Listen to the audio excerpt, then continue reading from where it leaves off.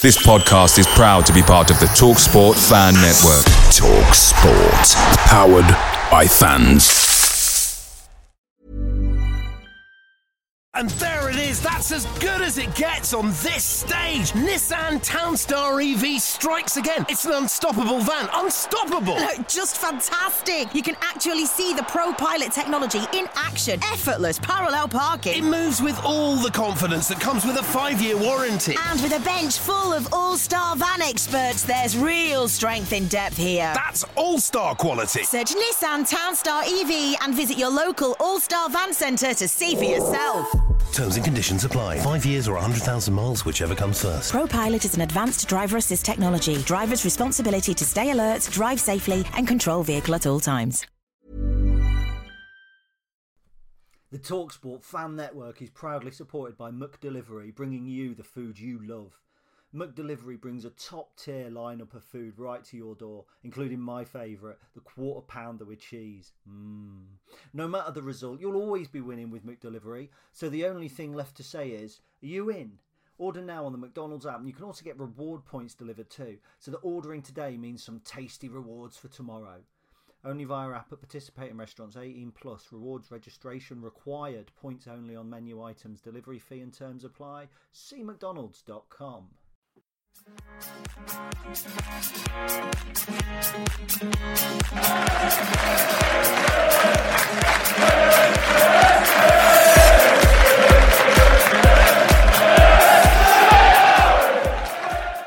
Hello and welcome to episode 177 of the Stacey West podcast. I am Gary and today we have a super special guest. There's no Jake Todge today because we've got bored of him. There's no Ben today because he's gone part-time. So today I've invited in the only man I know who's tried to play a gegenpress against Jerusalem reserves and who during his wedding vows will doubtless make his wife to swear, "Thou shalt always play three at the back." Welcome Rugby FC manager Chris Lamming. Thank you very much for having me, Gary. No worries. I've never had an introduction like that before. I told Ben and Jake in the chat that you were coming on. And Ben, the first thing he said was, "So it's going to be a stats episode." So just a little bit about you for people who don't know you. So we're from a football perspective, Lincoln fan for the majority of my life. Was fortunate enough to be part of the academy as a kid, and then started going again kind of regularly in the Chris Moyes' era, and I've been kind of going every game ever since. And I still try and play a little bit of football on a Sunday morning for rugby. Officially player manager, but it's more manager than player these days. And you do love a stat. I do love a stat, which is going to be brilliant. So I can already feel Andy Pearson and Jack Mulhall going, "Oh no!" Just turn off now. Yeah, because there will definitely be some XG talk. So look, we're obviously going to come on to talk about deadline day. We're going to talk about transfers. That's going to be the sort of overriding theme of today, but. As is customary, we'll start with the games that have happened this week with Fleetwood. So 2-2 draw with Fleetwood on Saturday. We'll get straight into the XG. I mean, we should have lost that game 2-1. I think we only had 6 shots, 4 on target throughout the game. But the first 10-15 minutes, thought we were going to run away with it. Absolutely, yeah. I think we started the game really, really well. Obviously, early goals, when you actually score, the chances that you create always helps in terms of looking back and thinking how dominant you were. But I really thought we were dominant in that start. We pressed well. We forced Fleetwood into mistakes and a couple of really, really good goals, well worked. Sean Rowan involved in both, which I think was a really big call for him to start. Great ball in as well for the second. I thought 10, 15, 20 minutes in, looked like we was going to steamroller him, didn't we? We did, yeah. I mean, I'm pleased to put on Sean Rowan now. I was delighted he got his start. Obviously cast aside, really, and we say by Michael Appleton, but it was by that era. You know, there's a whole coaching team and everything behind it. So one of the players I think that we're kind of focusing on as a club, the others being the likes of Max Sanders, Lasse Sorensen, who were either signings that we were hoping we were going to develop and sell on, probably in a transfer window. They will be the subject of angry tweets in 6 months or 12 months or something like that. So yeah. I also wanted to pick up, I thought Tashan had a good opening 20 minutes as well. He was involved, I think, in both the goals, assist for one and helped to play Sean in for the other. Yeah, he was really energetic. And I think we haven't seen the best of Tashan so far. He's got undoubted quality after of course, you don't play for England if you're not a very good footballer, do you? But I don't think we'd seen the best of him yet. And I think what we saw, certainly for the first half, maybe a whole first half an hour on Saturday, was what he's all about. He was really energetic. He was good on the ball. He got himself forward and kind of very much a box-to-box midfielder. So could be positive for the future. Yeah, I think one of the problems with Tashan as well is he barely played for Stoke last year. Mm-hmm. He's never played in League One before. So what we're essentially getting here is a guy that come to the end of his pathway, a la Teo Eden, for instance. But it's like as if Teo Eden had missed a whole season, which he hadn't, before he came to us, he'd been with Ipswich. So you've got a player who, one's got to get himself match fit. The two has got to get himself used to League One football, which is something that he's not up to scratch with. And Mark Kennedy keeps saying we're a work in progress. And I think for the first 20 minutes of that game, and particularly the likes of Tasha and the likes of Sean Rowan, you see where the progress is going to take us. But then it all just faded. Yeah, there's a couple of things I kind of written down here. Firstly was Fleetwood's style. Sorry, you've done what? Sorry, I've written some things down on some notes here, Jerry. That's a little bit odd, really. But yeah, go on. I'm not used to it. I'm here, guess. But there's a couple of things I wrote down. Firstly, in terms of on Fleetwood themselves, they reminded me very much of Gillingham from last season. In terms of not just in terms of their style, and I don't want to come across as kind of putting down a direct style because we were very successful under that in times gone by.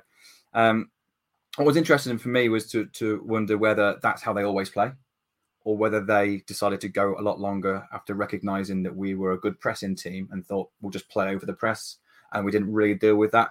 I can't remember a particular moment in the game where I thought they've changed their system now to go longer, which leads me to believe that's probably how they always play.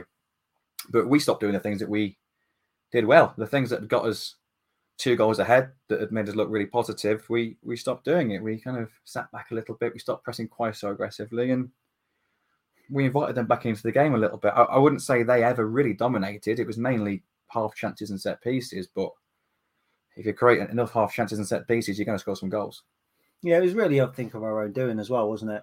We were 2-0 up, we were cruising. There's some debate over their goal. I've watched it back. Sometimes I watch it back, it's offside. Sometimes I watch it back, it's probably just onside as he plays it, and in real time it didn't look like it. If they don't score that goal, if they don't get that goal, I don't think they win it. I think if it goes in at 2-0, we come out different. But I think that it's almost like psychological, isn't it? You go in at 2-1, you're Lincoln City, we've just drawn with Barrow after giving up the lead. We've been thumped by Peterborough. We've lost lead against Forest Green. And I just wondered, is that the lack of experience showing through, or do you think it was just a one-off that afternoon? I don't know. I know we probably disagreed a little bit on this when we were chatting on Saturday, because there was at times last season, later in games, where I just had that sense of foreboding. You knew what was coming. You knew that we were going to concede a few chances towards the end of the game, and we were likely to concede a goal and lose the game, draw a game. It felt almost inevitable at times. And even though that Fleetwood were creating chances, I had confidence in us seeing it out. Maybe because of how we played away at Pompey, for example, that maybe gives us that little bit of confidence in that, and Oxford as well. I'll be honest, I was more gutted when they scored on Saturday, sorry. But I'm still gutted about it today, than I was when MK Dons scored their final goal last season, even though we lost the game, because I felt like we could see that one coming and it had been a bit of a pattern. Yeah. And I think as much as we did concede on Saturday, I don't feel this team is the same Lincoln City team. Doesn't have the same characteristics that last season's team did. So hopefully it was just one of those things.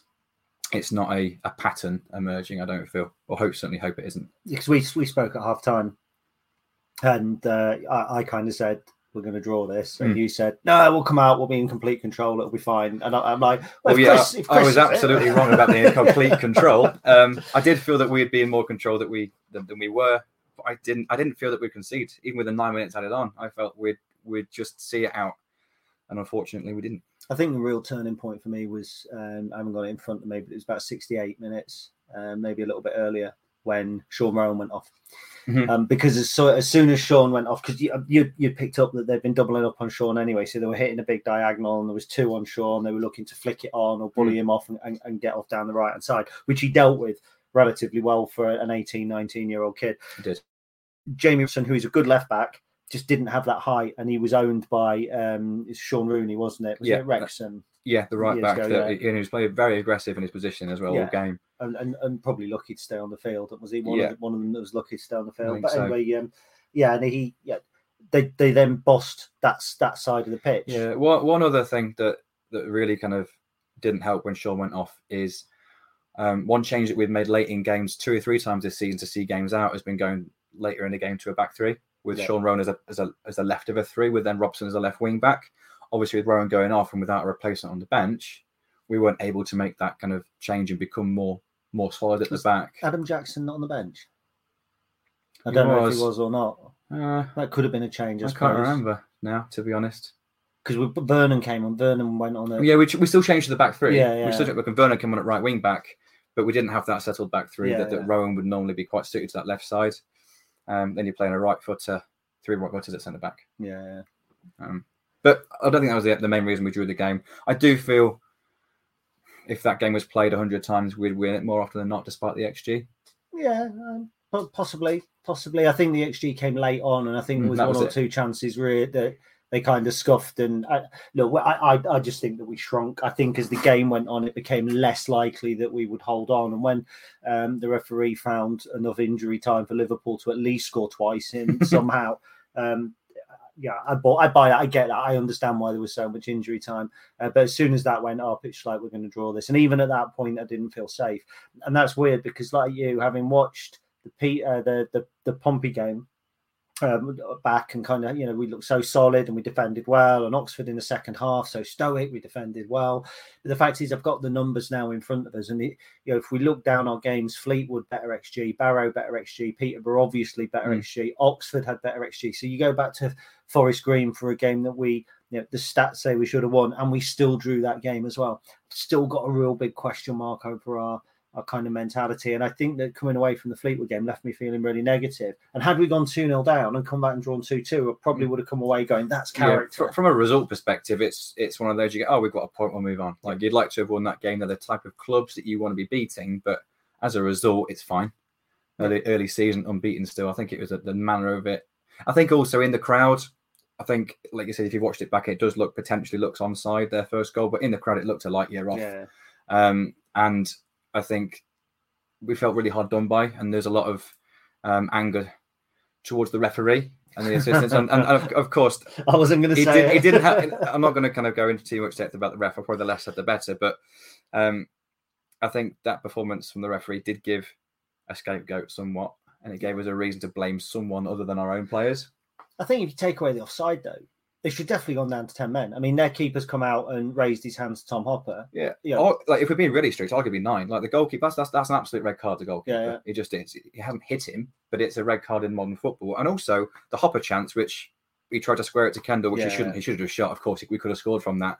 But the referee allowed play on from a foul that led to Hopper getting the chance. And that's fine. Good refereeing as opposed to allow the game to continue. But the defender was the last man and he was already on a yellow card. Yeah, I'm not a referee. Maybe I'm not 100% sure of the rules, but for me, I'd be shouting and screaming on a Sunday morning if that's not a second yellow. Shout and scream on a Sunday morning anyway. Correct. And there was even a moment in the first half where I think it was Rooney, but it might not have been, actually threw the ball in frustration at the midriff for one of our players. Wasn't it? Yeah. Yeah, and again, I don't know, maybe you try and show a little bit of savvy, and it kind of almost comes on to the Barnsley game because we'll segue nicely. Professionally done. Yeah, I always point out. I do it professionally, and then I want people to notice. So I go segued there. James Norwood's red card, which obviously was a talking point, but he's elbowed Jay Ben, and I noticed that there wasn't a mass surrounding of the referee. Now, the silly thing is that for years and years, you saw people surrounding the referee, and you kind of go, "Oh, we don't want to see that. Get on with the game." Blah blah blah. But actually, if you don't do it, I mean, okay, Norwood's was obvious and it was blatant. But if you don't do it against Fleetwood, if we'd en masse gone around the referee and was, look what he's doing, look what he's done, would he have got the card out? I think Scott Brown influenced some of the decisions from the sideline. Yeah, so you don't want to stereotype too much, but Fleetwood very much were a team in the manager's image, weren't they? Yeah, definitely. Can you imagine trying to watch the game between Fleetwood and Bristol Rovers? Oh my God. I mean, yeah, the thing is, Barton's been on about it again today. Going off topic a bit, but he's moaning about Shrewsbury. He said, what did he say today? Something like, if people keep paying to watch teams like Shrewsbury, support's going to dwindle. It's an entertainment business, and I wouldn't pay that money to go. leave it out, Joey. You played for Burnley in the Premier League, who were the biggest anti-football team there are. So we come on to the Mickey Mouse Cup, obviously away at Barnsley. I mean, it was a big win, and I think when you look at what we've done so far this season, we've won 3 games in League and Cup, but obviously there's Doncaster and Barnsley that we've beaten convincingly, and where it really doesn't matter. Can we draw that much really from the Barnsley game? Do you think? I think you can take it as momentum. You can say it's a good result. Got a good lead, saw it out professionally. You can't judge the opposition for a league game. You can't really judge our team in terms of a league game, but in terms of mood in the squad, in terms of positivity, and again, it's another game that we've not lost. So we've played 9 games this season. We've only lost 1 of them. Obviously, the majority of the wins, as you said, have come in the cup, but a win's a win, and winning's a habit.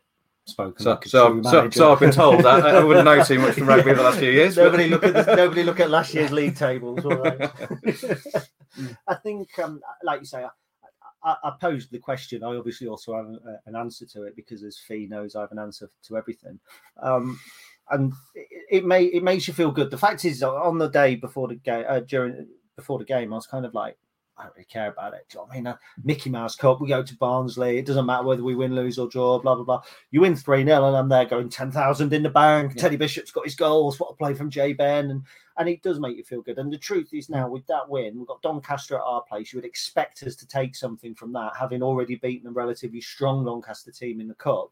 You through to the next round. There's 20, 30, 40 grand. People moan about us not going in for a striker or not going in for this or that. This is the sort of money. This is the cup where you earn your money. And we're going to Bristol City and we've got through 3 rounds of the League Cup. It's worth diddly squat. It's worth. That's nothing. A good story. Again, it's a good confidence booster. Again, the fact that we've got through to the 3rd round is a good confidence booster for the squad, even if we go and lose at Bristol.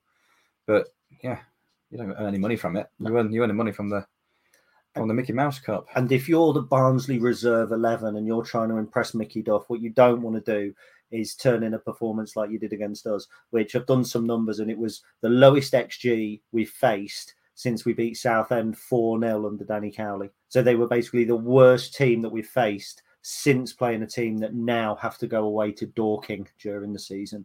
And I think it's not a reflection on where they're going to be in the league, but you would expect their reserve team, having just come out of the Championship, you would expect their reserve team to put in a. You'd expect them to be more of a match for our. It wasn't our first team, but it certainly wasn't a reserve squad, was it? It was probably like a mix of maybe our backup players and a few first teamers, wasn't it? Again, that's another benefit of that competition is you get to see people like Jay Ben, who we didn't know a great deal about. I think even the most kind of passionate Lincoln fan probably didn't know a huge amount about Jay Ben. When he signed, we've heard good reports from Halifax, but we don't really know. So it's good to see him perform well and see kind of what he's all about. Yeah, so there's kind of more fringe players that maybe again this time in a year's time that will be first teamers. I'll make a bold prediction now. I think Charles Vernon is one of the best technical players that we've got on our books. And I've seen little snippets of him here and there. He came on against Fleetwood late on, didn't he? As we were saying at wing back, and he got forward and he knocked the ball one way around one of their defenders and ran around the other way. And I'm just looking at it thinking, I said it on my dog walk earlier, Andrade used to do that. And, I thought Vernon was just as good as Jack Diamond. Jack Diamond stole the headlines. I know, obviously, because he came in and everyone's going, oh, he's got a name that's, really, everyone remembers it. So they go Diamond and he's a diamond and it's really good for puns. I thought Charles Vernon was excellent. And one thing about Anthony Scully going, and we will come on to that, we've got Vernon who plays predominantly on the left, but can play on the right. Diamond who plays on the left could be on the right. If Scully stayed as well, it could have been a real problem for Charles. Yeah. And I think Charles is a player who's got a big future with us. Yeah, we'll touch on it as you mentioned, but it's just good succession planning. We haven't sold Anthony Scully on transfer deadline and then thought, right, who are we going to go and buy to replace him? We had the replacement in the door at the start of the window, and that's just really good. That's just really good planning, in my opinion. One of my friends, we were talking about this last night. He said he was a bit worried. Thought it was a bit light in the wide areas because we sold Scully. I just completely disagree with him for that reason. I said, how would you feel if we'd sold Scully on transfer deadline morning, and then we'd signed Charles Vernon last night it was a more obvious direct replacement?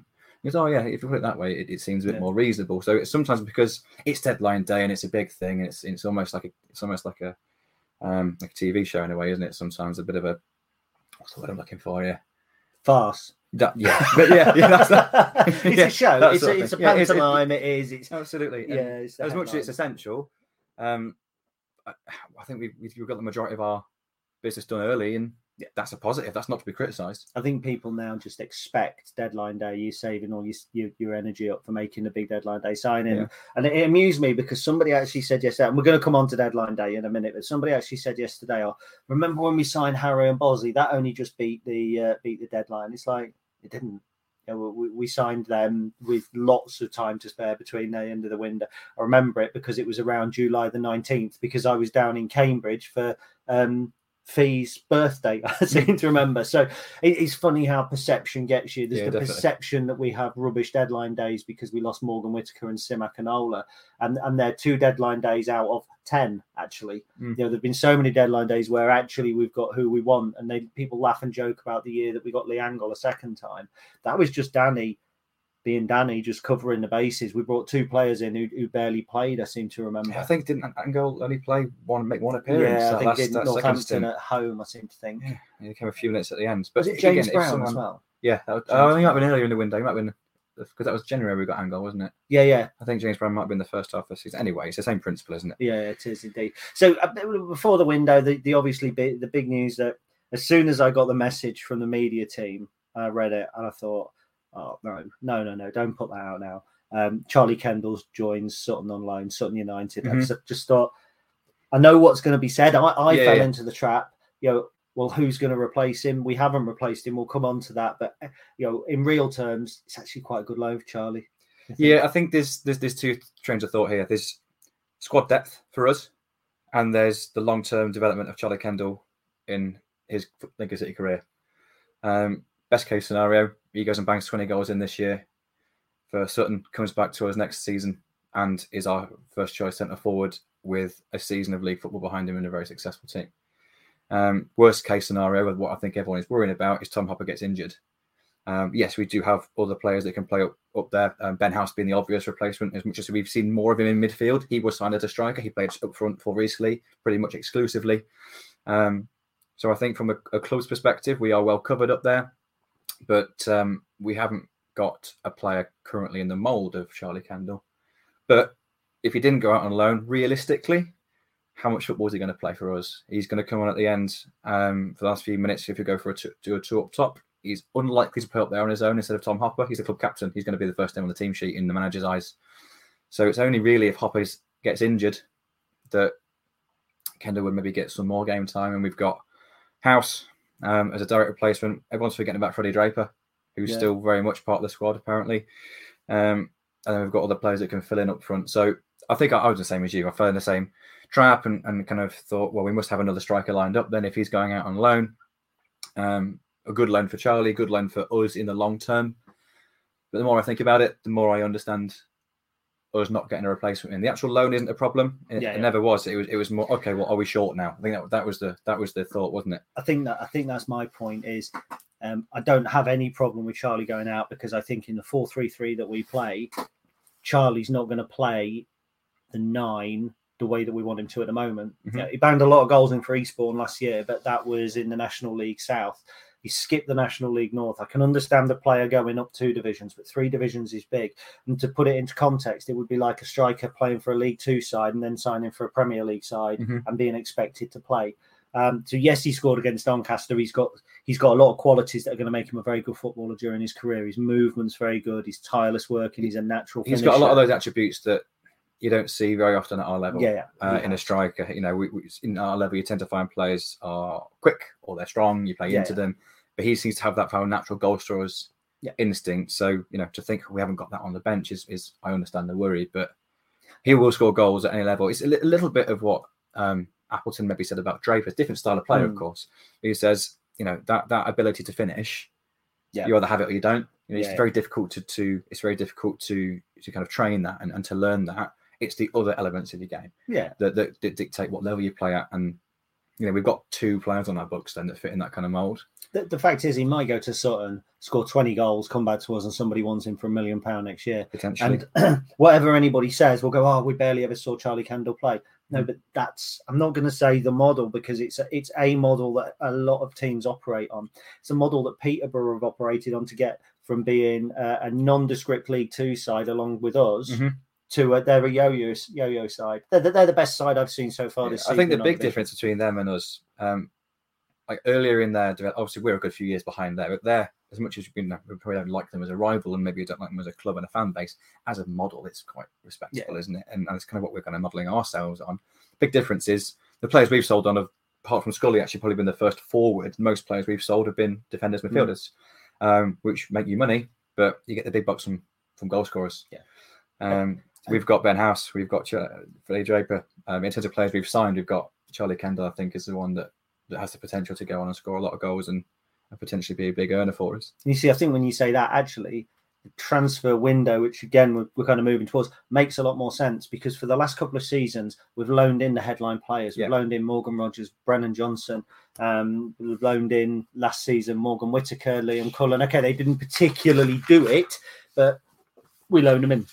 Darren McAnton, he's very, very vocal on social media. He always says, I'm not going to develop somebody else's forward. They will spend the money on the forwards. Now, Peterborough's model is different because they had the investment in the first place.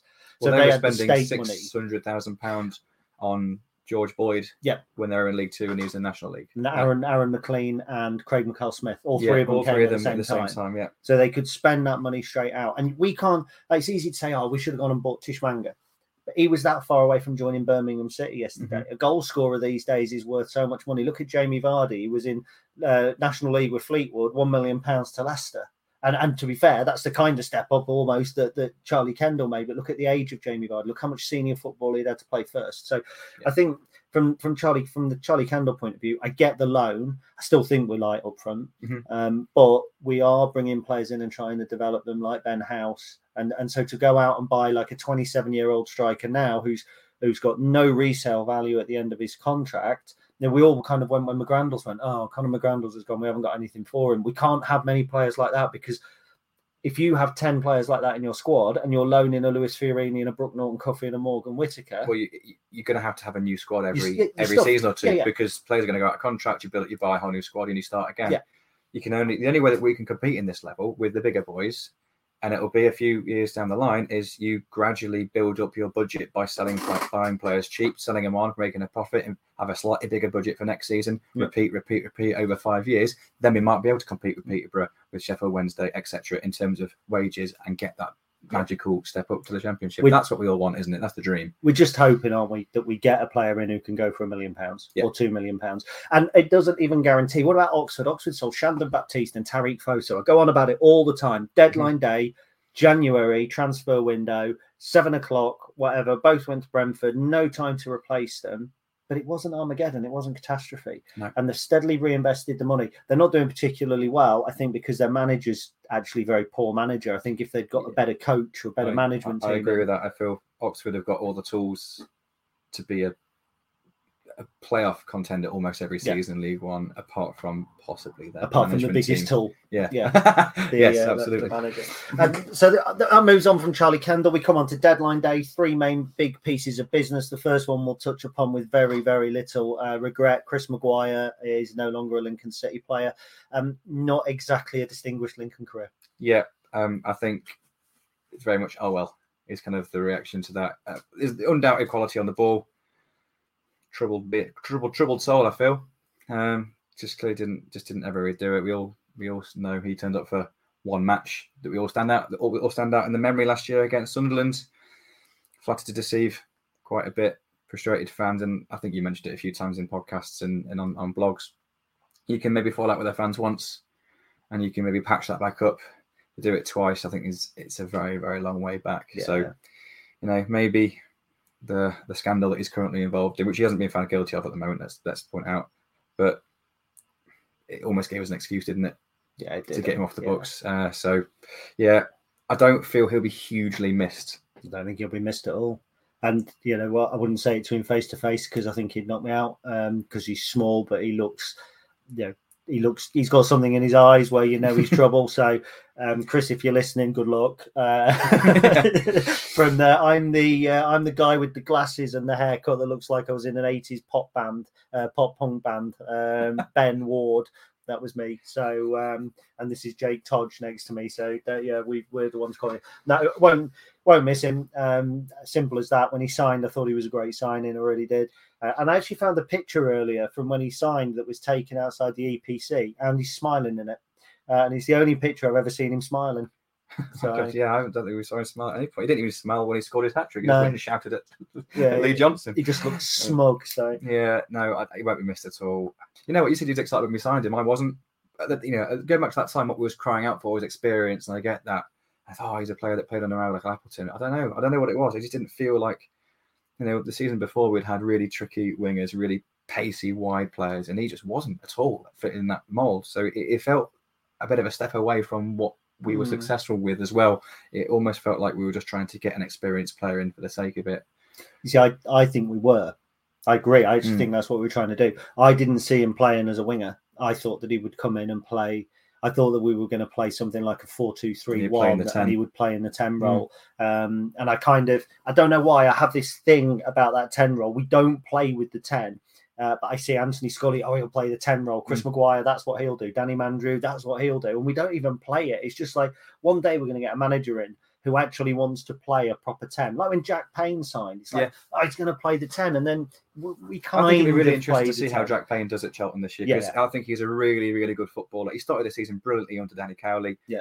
He actually started quite well under Appleton. He just didn't score. Yeah, that was the problem. And then kind of lost a bit of confidence. It seemed fell out of favour. And as we know, when you fall out of favour under Michael Appleton, you don't really get a chance to get back into the team again. But League Two was clearly too easy for him. As Matty Virtue has found out, Absolutely. which brings us nicely. There's another segue for you, kids.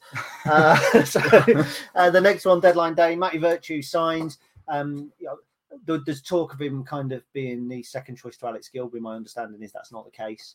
The Alex Gilby thing was certainly something that was built up, I think, more by Gilby's agent and Gilby's team than anything. I think Matty Virtue, he started games in the Championship. He's had an ACL injury, otherwise probably would have 150, 130 Blackpool appearances behind him. Out of contract at the end of the year. And I think he's part of a new trend of signing this year, where instead of going for the 18, 19, 20-year-old that's going to go back and then play in the Championship, we've gone for 22, 23, 24-year-olds who we might actually realistically sign. Former Liverpool under-23 captain, he's what we needed, isn't he? Absolutely. I think we were saying all pre-season, let's be fair to Lasse Sorensen, who's had an outstanding start to the season. I don't think anyone saw that coming in the holding role, certainly. He's been brilliant, absolutely brilliant. But we haven't got anyone else to play there. And it's not really a holding role how we play it in terms of someone who just sits there and sprays passes. It's very much a ball-winning midfielder, kind of a really kind of energetic role. And that's exactly what Matty Virtue is. He's an energetic footballer. He kind of called himself a box-to-box player, so he could potentially play in one of those 2-3-8s ahead of Sorensen as well. Yeah. Where Oakley Booth and obviously Sanders has played there as well so far this season. But it gives us that depth now in midfield. I feel a lot more comfortable and a lot more confident about our midfield after signing Virtue and also after Tashan's good performance on Saturday as well. I think we're pretty well stocked in those central areas now. One thing you mentioned on the signings, a very different style of loan signing this year as well. We've got a first choice goalkeeper in again. That's been a given for the last 2 or 3 seasons. But apart from that, 3 of the other 4 loans are out of contract at the end of the season. There's a potential we can sign them. They could be permanently consecutive players at the end of the season. So like you might say, we're not relying on that marquee loan signing to score us our goals and to kind of get the headlines and to improve kind of that quality on the pitch. We're getting players in that could do that for us permanently for another 2 or 3 years, potentially. I like that. Yeah, I like it. I think Garrick's out of contract, but there's a year option. Right. I think Diamond's not out of contract, but there is a train of thought that Sunderland don't see him as a Championship player. But obviously, if he comes and does well with us, it probably goes on and does a part of our squad. Yeah, I didn't have Diamond written down as a potential permanent signing. No. Garrick potentially. Oakley Booth obviously is very much out of contract, and it seems like he's kind of end of pathway there as well. And Virtue, you kind of have to expect the same possibly. So, yeah, good. I think we've got a good window. And I think Matty Virtue is a very good signing on paper. You never know until they play. You never know until they settle in. You never know. But he's exactly the profile of player that we needed to sign. So the fact we've got one in is a massive positive. I think that was my thing at the beginning of the window. It was the thing I said as soon as Liam Bridcut wasn't playing was we needed somebody. He's not as experienced, but then experience isn't all about age, and he has played 70, 80 odd games for Blackpool. And look, you don't captain Liverpool under 23s if you're not a good footballer. And there's two very distinct type of teams in this division. There's the teams like us that are trying to develop the younger players, that are trying to kind of play a little bit of football the right way. And then there are teams like Fleetwood and certainly Gillingham last season, there's Wickham, who, they want the experience, they want the names. That's why they were going for Cole Stockton. We would never go for Cole Stockton. 150,000, Morecambe wanted 600,000. 2 seasons ago, you could have picked him up for 15,000 probably. He was, not the type of player that we're ever going to sign. And the fact is that what we're trying to do with the likes of Matty Virtue is build for the future. We've brought this player in because there is a likelihood he will be out of contract. We know when Michael Appleton loans a player out, there isn't normally a way back for him, and it doesn't matter how well he does. And Theo Archibald's kind of prime example for that. Exactly. Zach Elbazetti is another one, and Max Melbourne. There's plenty of them, and Zach Elbazetti's played European football this year, and he clearly. I think Theo Archibald probably left because Mark Kennedy, and he kind of let Mark Kennedy down at Macclesfield. Oh yeah, of course, yeah. So, but we didn't see there was a way back for him at all, though, did we? When Appleton was a manager, he just felt like he was written off. Yeah. And so potentially has Matty Virtue been written off as well? You kind of keep your fingers crossed for it. We haven't seen him, and I always feel a hypocrite because I do a transfer deadline and let's assess the window, and you can't assess a transfer window in the days after the transfer window. You can give an opinion, but we're still wondering whether last year's transfer window was all that good or not. Because if Lasse Sorensen keeps playing how he is playing now, you're going to go, Lasse Sorensen was a great. That's it. It's all about succession planning, isn't it? Yeah. Because I made the point earlier about us kind of signing Vernon earlier in the window. Who's to know that we didn't sign Lasse Sorensen as Liam Bridcut's replacement? Yeah.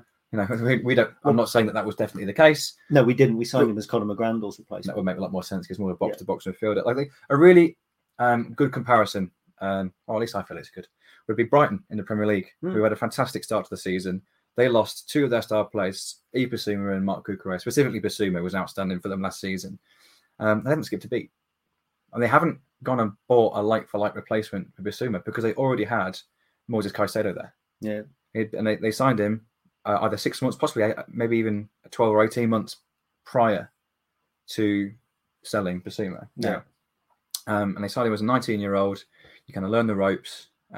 He had a few appearances last season in different roles, but he just slotted into that Basuma role, and they haven't skipped a beat.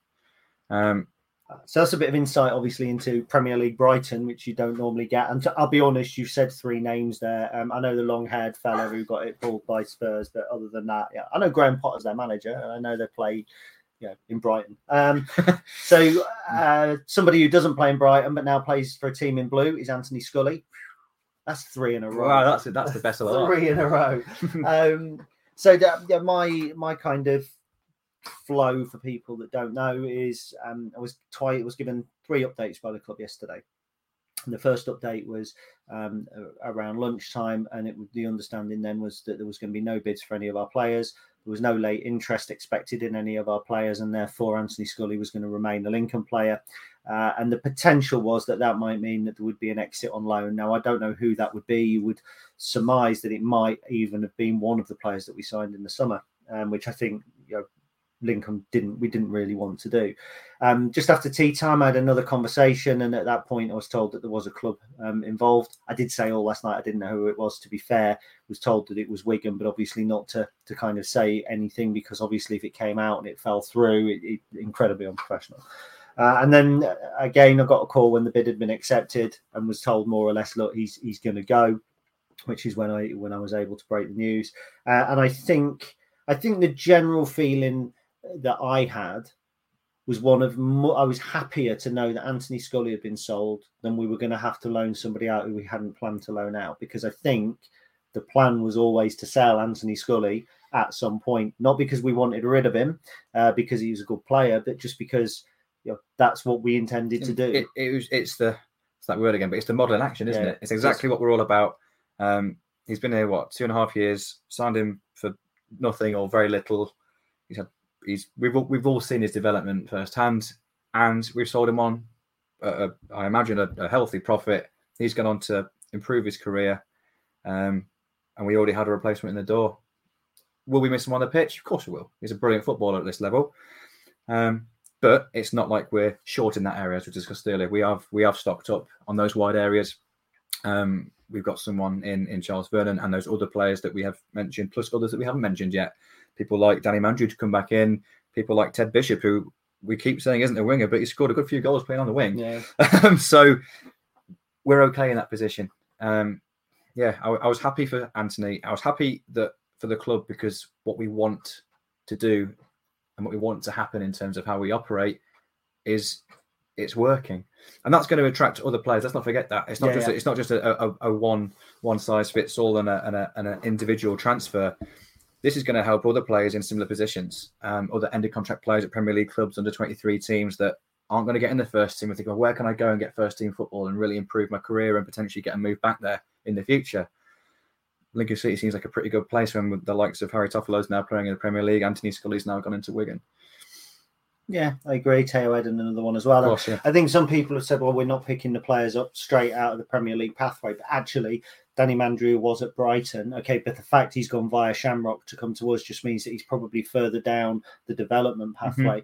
Obviously, Max Sanders has come straight from a Premier League academy. Lasse Sorensen has come from a Premier League academy. Okay, he's had some senior football with Stoke and he'd been out on loan at MK Dons, but that's certainly the case.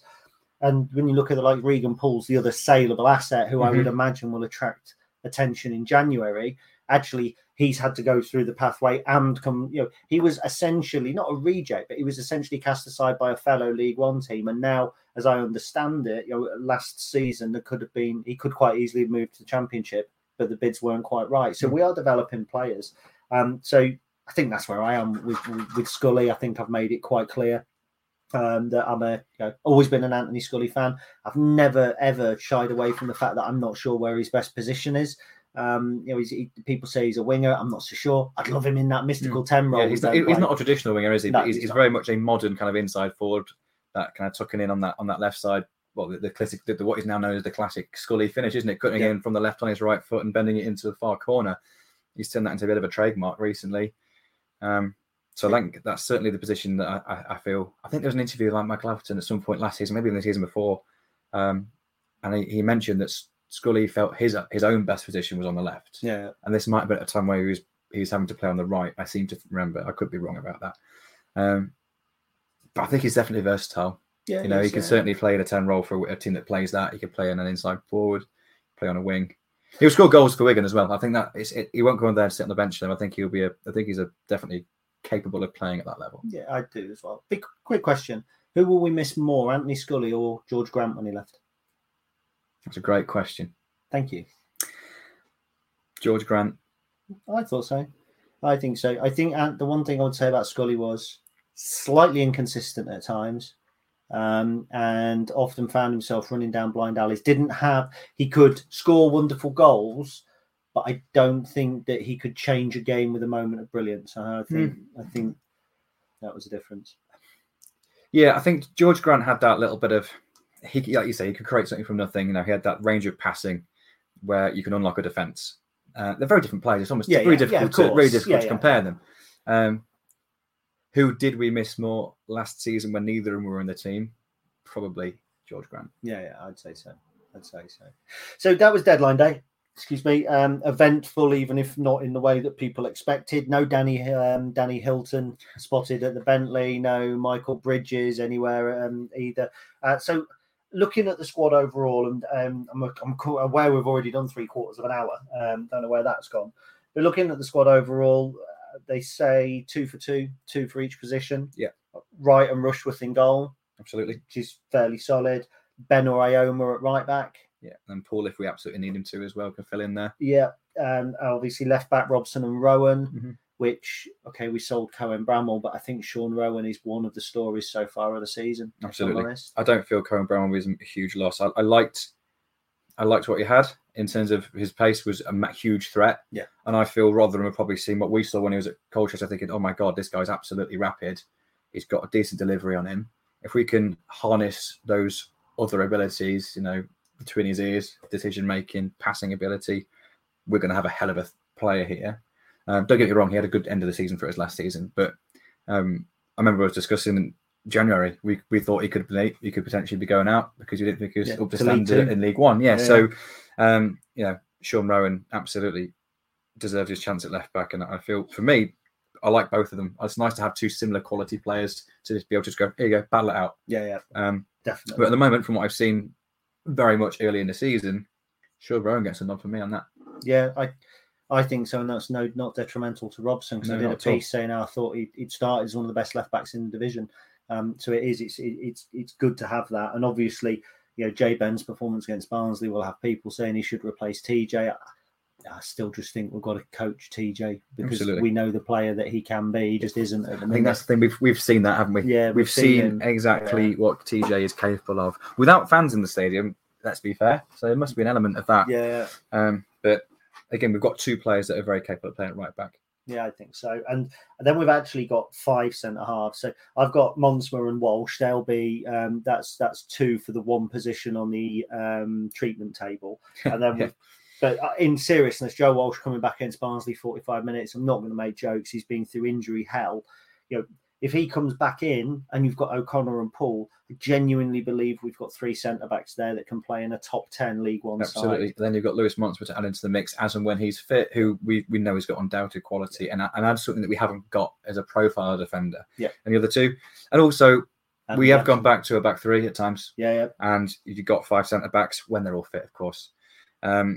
That allows you that flexibility there to be able to do that with still some support on the bench. Yeah. And one little thing in the back of my mind is, obviously injuries dependent as well, but let's imagine that Walsh, Monsma and Jackson all come back fit in November. Yeah.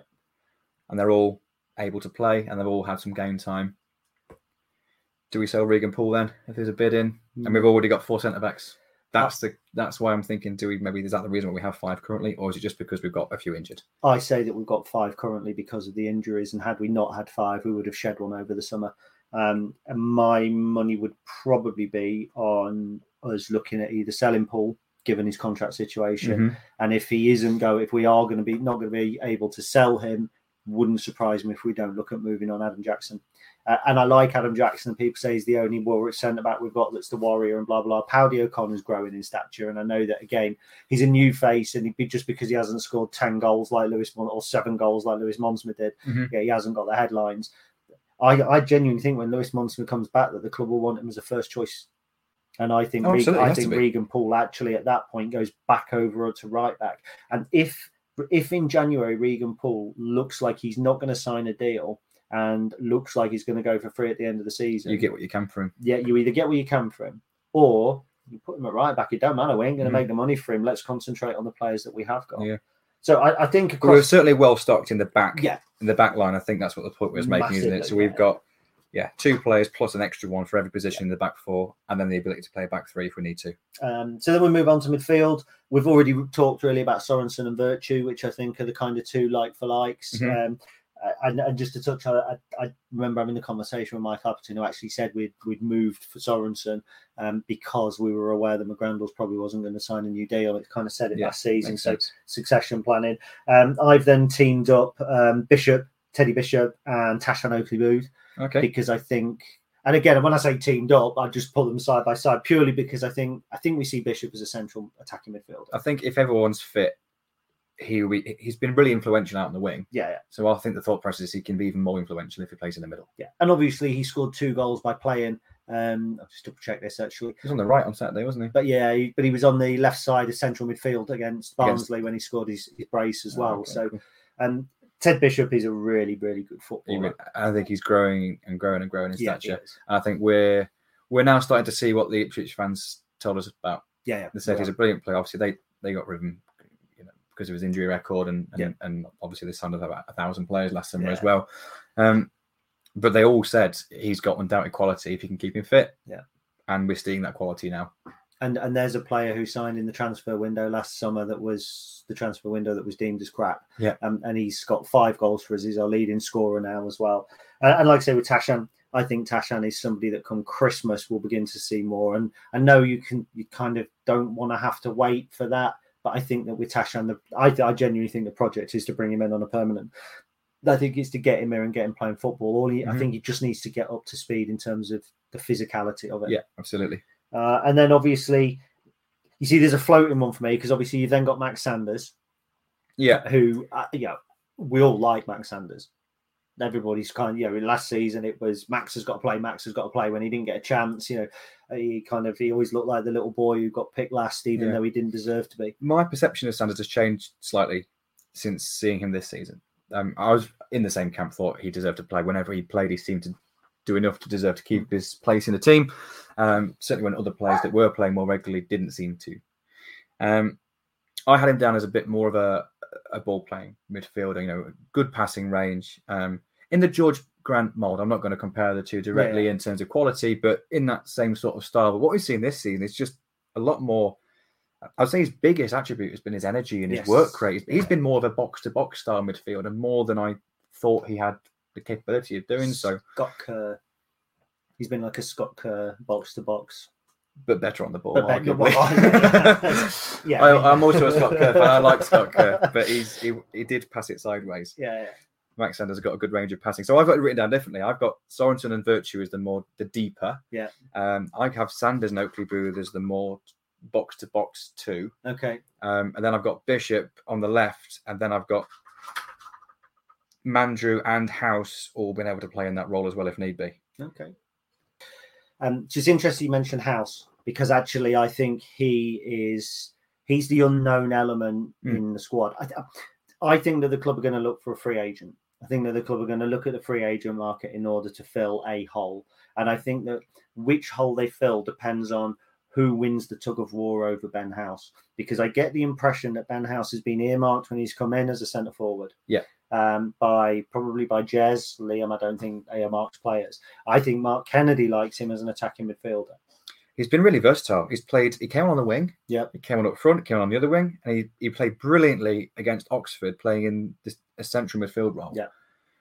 That's the role I like him in. Yeah, I think that's what we've seen him most in, though. Yeah.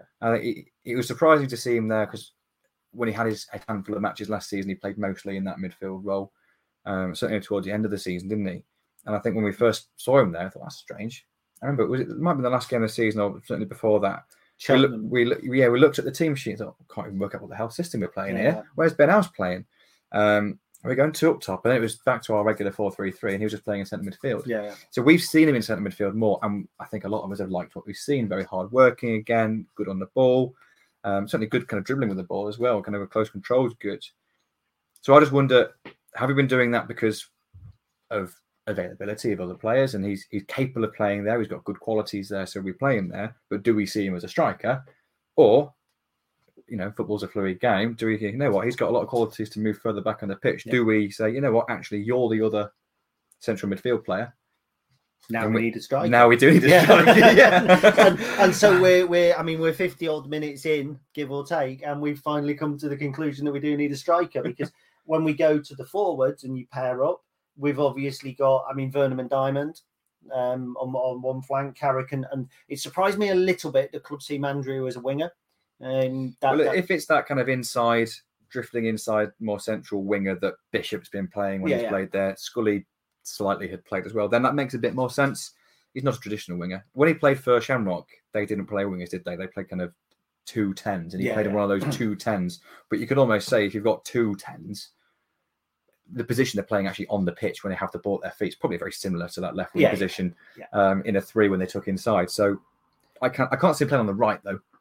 No, do you know what? I just think, because I kind of thought that a few times this season about different players, like Scully comes on and plays on the right, really, and then Bishop. But Vernon even came on at right wing back, didn't he? Yeah. And I kind of, I like, because obviously you're a left winger, but if you're a right winger, you're kind of an inverted. And I think we've got good options now on the flank. I think with Vernon, we've got trickery, we've got pace. With Diamond, we've definitely got pace and trickery. Yeah. We know that. With Garrick, we've got a little bit more raw power. Mm-hmm. And who did Garrick get in the kind of the battle with?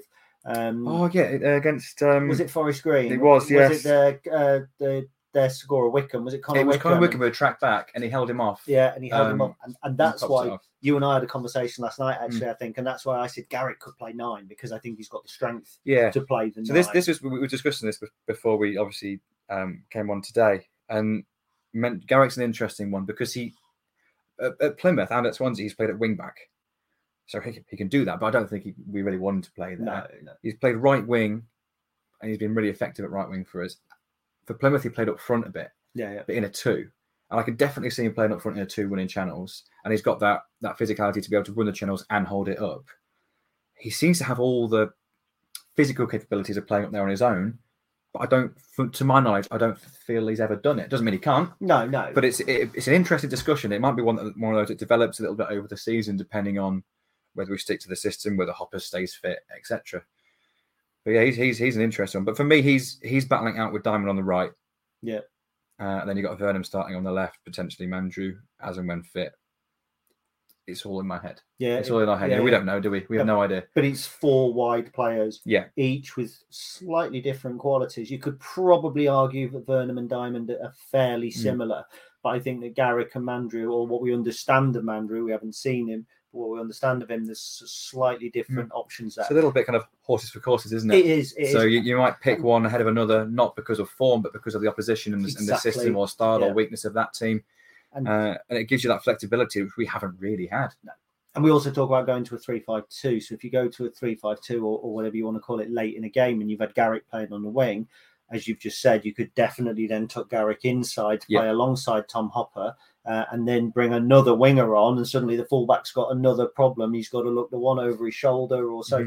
Yeah, there are options. There's no doubt at all that we're short of a striker, because all of that brings us to Hopper. Okay, you can say Hopper and Draper. Draper, I don't know if he's injured. We haven't heard anything of Draper. The club seems to have made quite a big deal of putting certain players in the limelight in the media. People like Sean Rowan, people like Max Sanders in pre-season. They were kind of cast in front of the media to almost kind of go, don't forget about us a little bit. And then have obviously been kind of quite prominent players in the team. Freddie Draper broke into the team last year and we had an injury crisis and impressed in the little snippets that we saw, but we haven't heard anything about him. No. He's still a professional. He's part of the first team squad. He's got a pro deal. He's not gone out on loan. So he's clearly in and around it, but we don't know what's going on there. And I don't feel I would be hugely comfortable relying on him to do Tom Hopper's role. No. Should we need him to? Because he couldn't. It was unfair to rely on him last winter. Absolutely. He can do the role that Charlie Kendall would have done if he stayed. He can get on the bench. He can come on for 15, 20 minutes at the end to go and give a different dimension and hopefully be a threat in that way. Yeah. It'd be harsh to start him and put that pressure on him. But when he does come back, there is an option to play him. But again, the conclusion that I certainly drew from yesterday was we still really needed a Tom Hopper alternative. And I think the misconception that people had was that we were going to sign a Tom Hopper replacement. And as soon as Tom was given the captain's armband, that was the statement of intent. Absolutely. Well, he's going to be the first name on the team sheet if fit. And that's going to make it more difficult to recruit a Tom Hopper style striker. Yeah. Because let's be honest, there's not many players in Premier League under 23 or Championship under 23 teams that have that play in that style as a striker. It's a bit of a dying art, really, isn't it? Yeah, that kind of more standard target man style.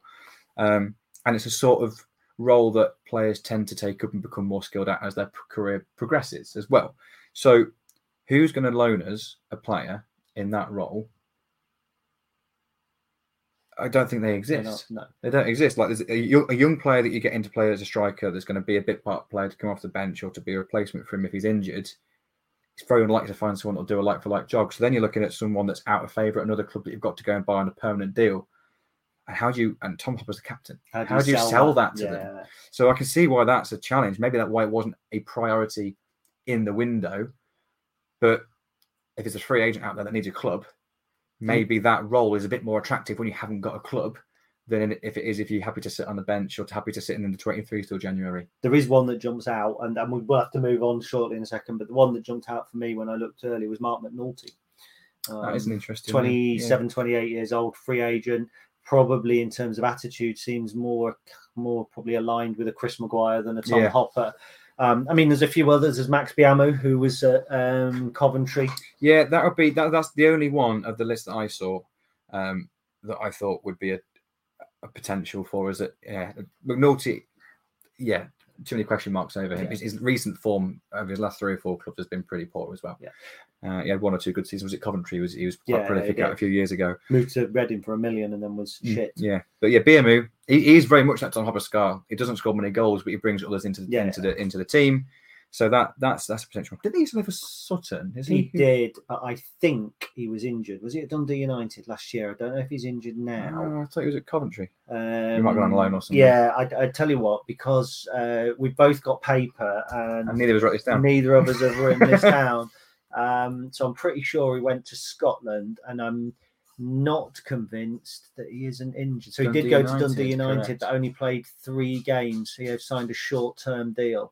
And that was that. So he's not played a lot of football. He is going to be the sort of player who you bring in who wants to try and earn himself a deal elsewhere, and you're just going to bring him on as cover. Whether we're going to then risk the money on that, I don't know. There's no transfer fee involved, is there? No. It's wages, and I'd be very, very surprised if we sign Biamu or McNulty. Well, I think the more we've discussed it, even now, I've become more and more appreciative of the fact that we need a striker. But when I arrived here today, I was actually going to think, I genuinely think we're all right. I agree with the club. I think we're okay. But the more we discuss it, maybe we're not. I tell you what, shall we take a breather for a minute? What we'll do, we'll get we'll think about Cambridge United. That's a good idea. We've caused Chris some problems now. So Cambridge tomorrow or today, probably as we're listening to this, given where we're recording. So we sent Jake Todge out to chat to Jules from Under the Abbey, and he started by asking Jules all about their manager, Mark Bonner.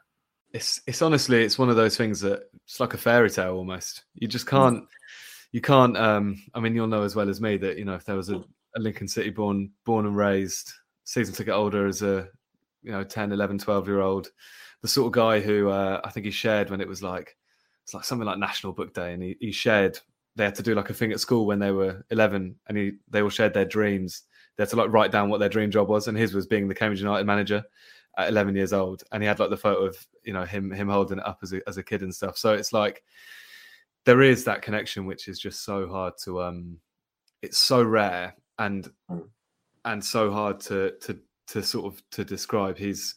And it's not just that. He's not just someone who knows the history of the club, knows what it means to play for the club. Sorry, not to play for the club, to manage the club. Knows what it means to supporters. Is always has a word for supporters if we've travelled a long distance or if we've taken a big defeat or anything like that. It's always the first thing on his mind. It's also the fact that he's a really, really good football manager. I mean, a lot of your listeners might not know that he left school when he was 16 and he volunteered at Cambridge United as a volunteer coach. He's filled every single position between there and the first team head coach, with a short spell in Southend in the middle in their academy. His bread and butter is bringing youth players and developing them as footballers into first team players. That's where he's spent the majority of his coaching career, in the academy and as head of the academy. But in the first team, what he's done is just got an ability to take a group of players that on paper weren't good enough to get promoted from League One, were nowhere near good enough to stay up in get promoted from League Two, and were nowhere near good enough to stay in League One, let alone finish mid-table, let alone get to the 4th round of the Cup, beating Premier League opposition away. He just sort of anything you expect from this side is just nothing to them. They're a really resilient, really tight-knit squad, and that's all because of Bonner. And now what we've started to do is add a little bit of actual genuine quality into that as well, which is what might make us a little bit of a hard team to face this season. Yeah, Lincoln are an interesting club because obviously there's that playoff season where you're 1-0 up in the playoff final, was it? 2 summers ago? Yeah. It feels like a long time ago in a way because I listened to a couple of Football League podcasts and stuff, and the sort of general feeling around predicting Lincoln's finishes is would I say that we're expected to finish higher than that Cambridge United is expected to finish higher than Lincoln? Maybe not categorically, but I think we're much closer in the league than if you'd said 2 years ago we would be. Especially last season, it seemed like, from the outside looking in, it seemed like a real disappointment. I know you had a load of injuries, didn't you? It was really what marred your season. I suppose the main thing that I'm interested in, and I haven't kept up to, I see you're like 18th or something, 18th, 19th? Yeah.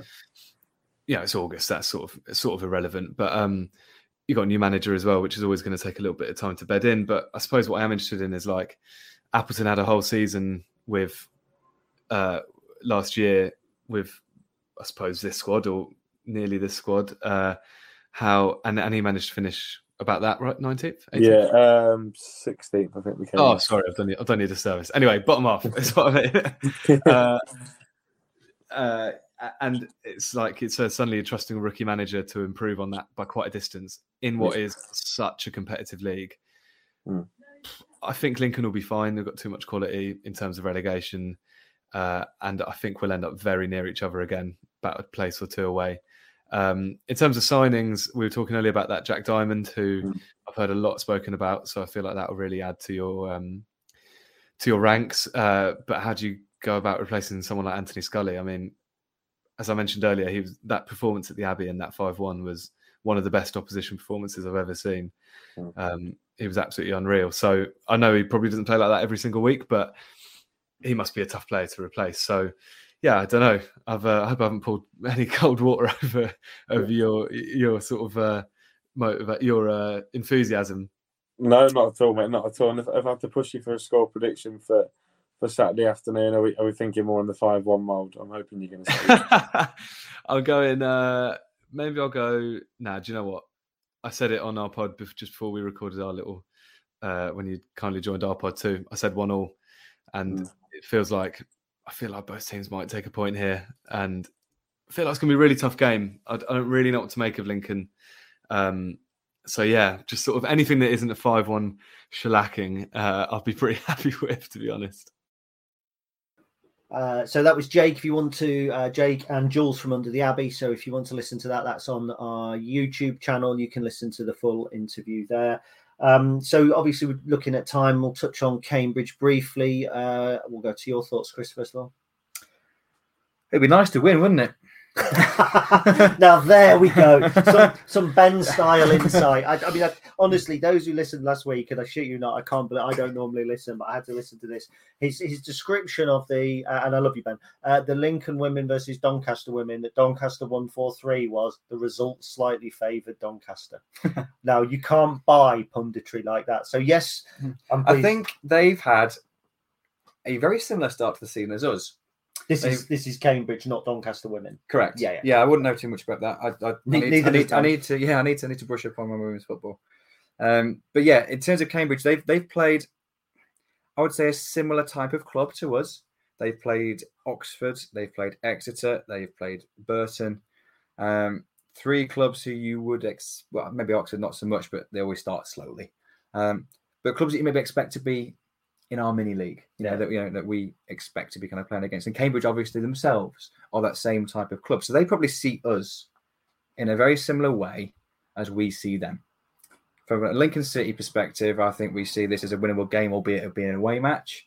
I think we've shown good traits away from home. We've been hard to beat, and we've been able to nick a goal here or there.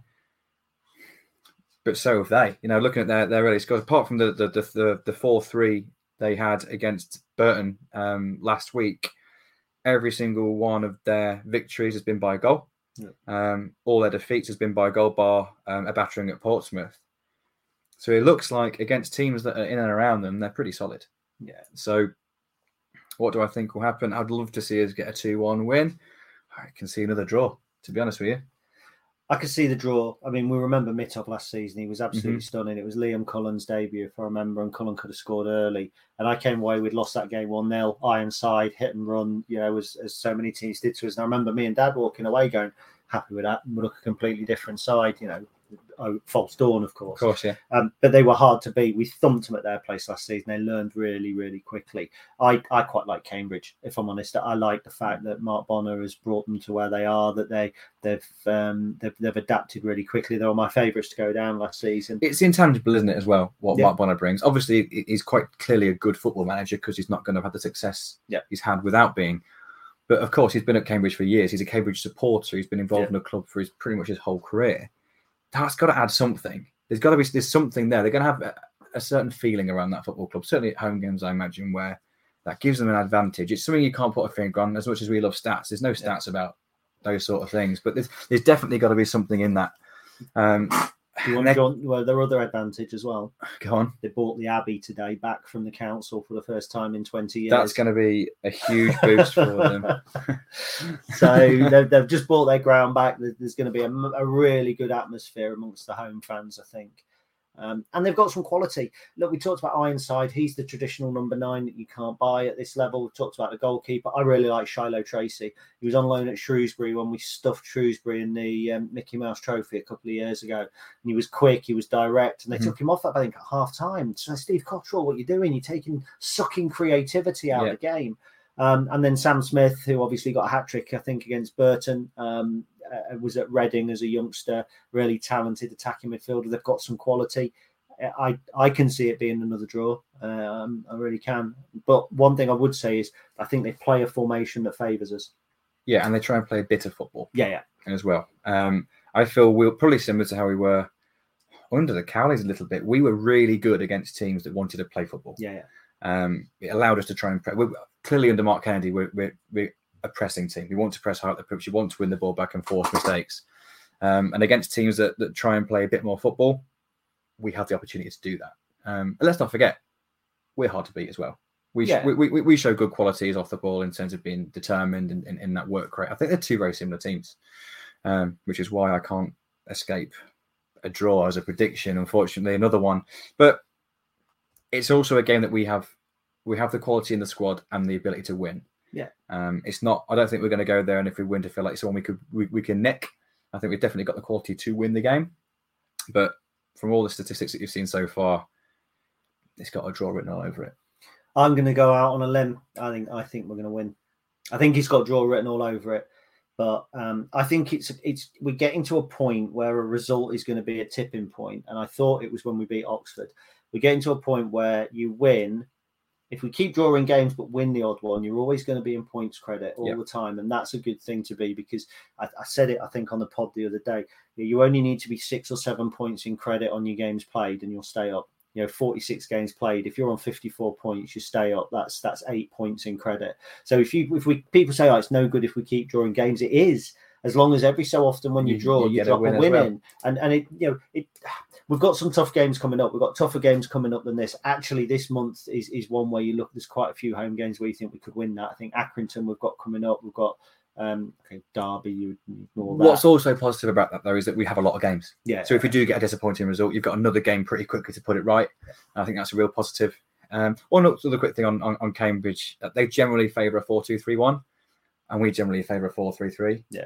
Which means those midfield three are generally playing man for man.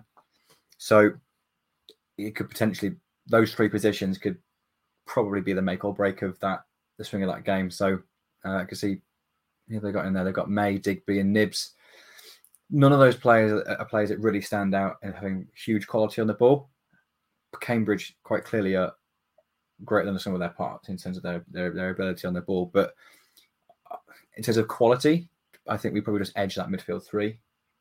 So maybe that's where we get our win from. Consistency as well, though, isn't it? Yeah, absolutely. It's that consistency in that midfield. Wouldn't surprise me if Matty Virtue doesn't start the game. Only at the club yesterday, one day's training. It wouldn't surprise me if we don't start with Sorensen, Bishop and Tashan. I don't think Max is going to be back. And then I would bring Matty Virtue on in readiness. I mean, we've finally got a Tuesday off this week as well, which will be really well received. So right, well, we're going to be touching well past the hour mark by the looks of things now. So this is the point where we say, are there any other business, anything that you would like to add at all? Nothing from me, just thank you very much for having me on. No worries, it's been a pleasure. I don't think I have anything to promote. I do have something to promote, don't I? The whole 10k run for mental health thing. I'd forgotten about that. So for those who don't know, I'll pin it on my Twitter profile, and I might even pin it as the top post on the blog. I've decided I'm obviously going to run the 10k anyway. It's kind of as part of my fitness, but I've decided to run it in aid of the foundation, the Lincoln City Foundation, mental health projects, and they do things like team talk. They do Andy's Club, which is a man's club where people can go and talk on a Monday and kind of share experiences, people who are struggling. They do really good work, and obviously we lost an imp over the summer, which was incredibly tragic. personally talked to a couple of different people who struggle at various points, who obviously wouldn't go into any more. I've come into contact with people, ex-forces, who suffer PTSD many years after they've been in service, and that's something the foundation are looking at helping with as well. So want to help people directly in our community. Sometimes you can run for these charities, and they're wonderful charities, and you don't see the effects of your efforts. And I don't mean that sound kind of like singular or about me, but I want to see I want to feel that I'm doing something that directly affects people who I know, and who and I'm also saying anybody else who would like to sign up and run and raise money with us, please do. Rob Bradley's already signed up for the 10k. He's now also raising money at the same time for the same cause. Martin Hickerton, the CEO of the foundation, he's signed up. He's running the half marathon, which I did a half marathon the other day in the car, and it cost me 15 quid at today's petrol prices. So that might be what I sponsor, Martin. I know there's a cost of living crisis on, and I'm not going to be somebody that is trying to guilt anybody into sponsoring or doing anything. But what I would urge you to do, if you could spare a little bit, please do sponsor. And if you want to run the 10k, get in touch, sign up, and we'll try and do it as a little bit of a team. I'd like to raise £1,000 if possible. Last check I think was already on about 300, which is absolutely phenomenal. So thank you to everybody who has already helped me out. I think that's it. I don't have anything to sell, which is a shame. I quite like to sell a book or something, but I don't have that. So there we go. Deadline day done. You've listened to us for an hour and 10 minutes, and you found out what you already know. We still need a striker, but it's not all doom and gloom. It hasn't been a terrible window. We've got some decent players. We've got some quality on the ball, and hopefully we can just move forward and come through autumn with a few points. So thank you, Chris, for coming. Thank you very much for having me. And all I'll say is up the Imps. Up the Imps.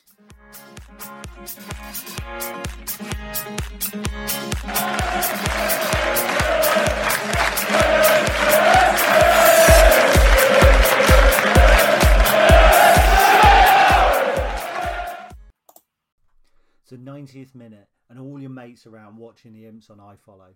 You've got your McNugget share boxes on the go. Your mate's already got booked for double dipping, but then you steal the last nugget, snatching all 3 points. Perfect. Order McDelivery now on the McDonald's app. You in? At participating restaurants, 18 plus, serving times, delivery fee and terms apply. See mcdonalds.com. And there it is, that's as good as it gets on this stage. Nissan Townstar EV strikes again. It's an unstoppable van, unstoppable. Just fantastic. You can actually see the Pro Pilot technology in action. Effortless parallel parking. It moves with all the confidence that comes with a 5-year warranty. And with a bench full of all-star van experts, there's real strength in depth here. That's all-star quality. Search Nissan Townstar EV and visit your local all-star van centre to see for yourself. Terms and conditions apply. 5 years or 100,000 miles, whichever comes first. ProPilot is an advanced driver assist technology. Driver's responsibility to stay alert, drive safely, and control vehicle at all times. This podcast is proud to be part of the TalkSport Fan Network. TalkSport. Powered by fans.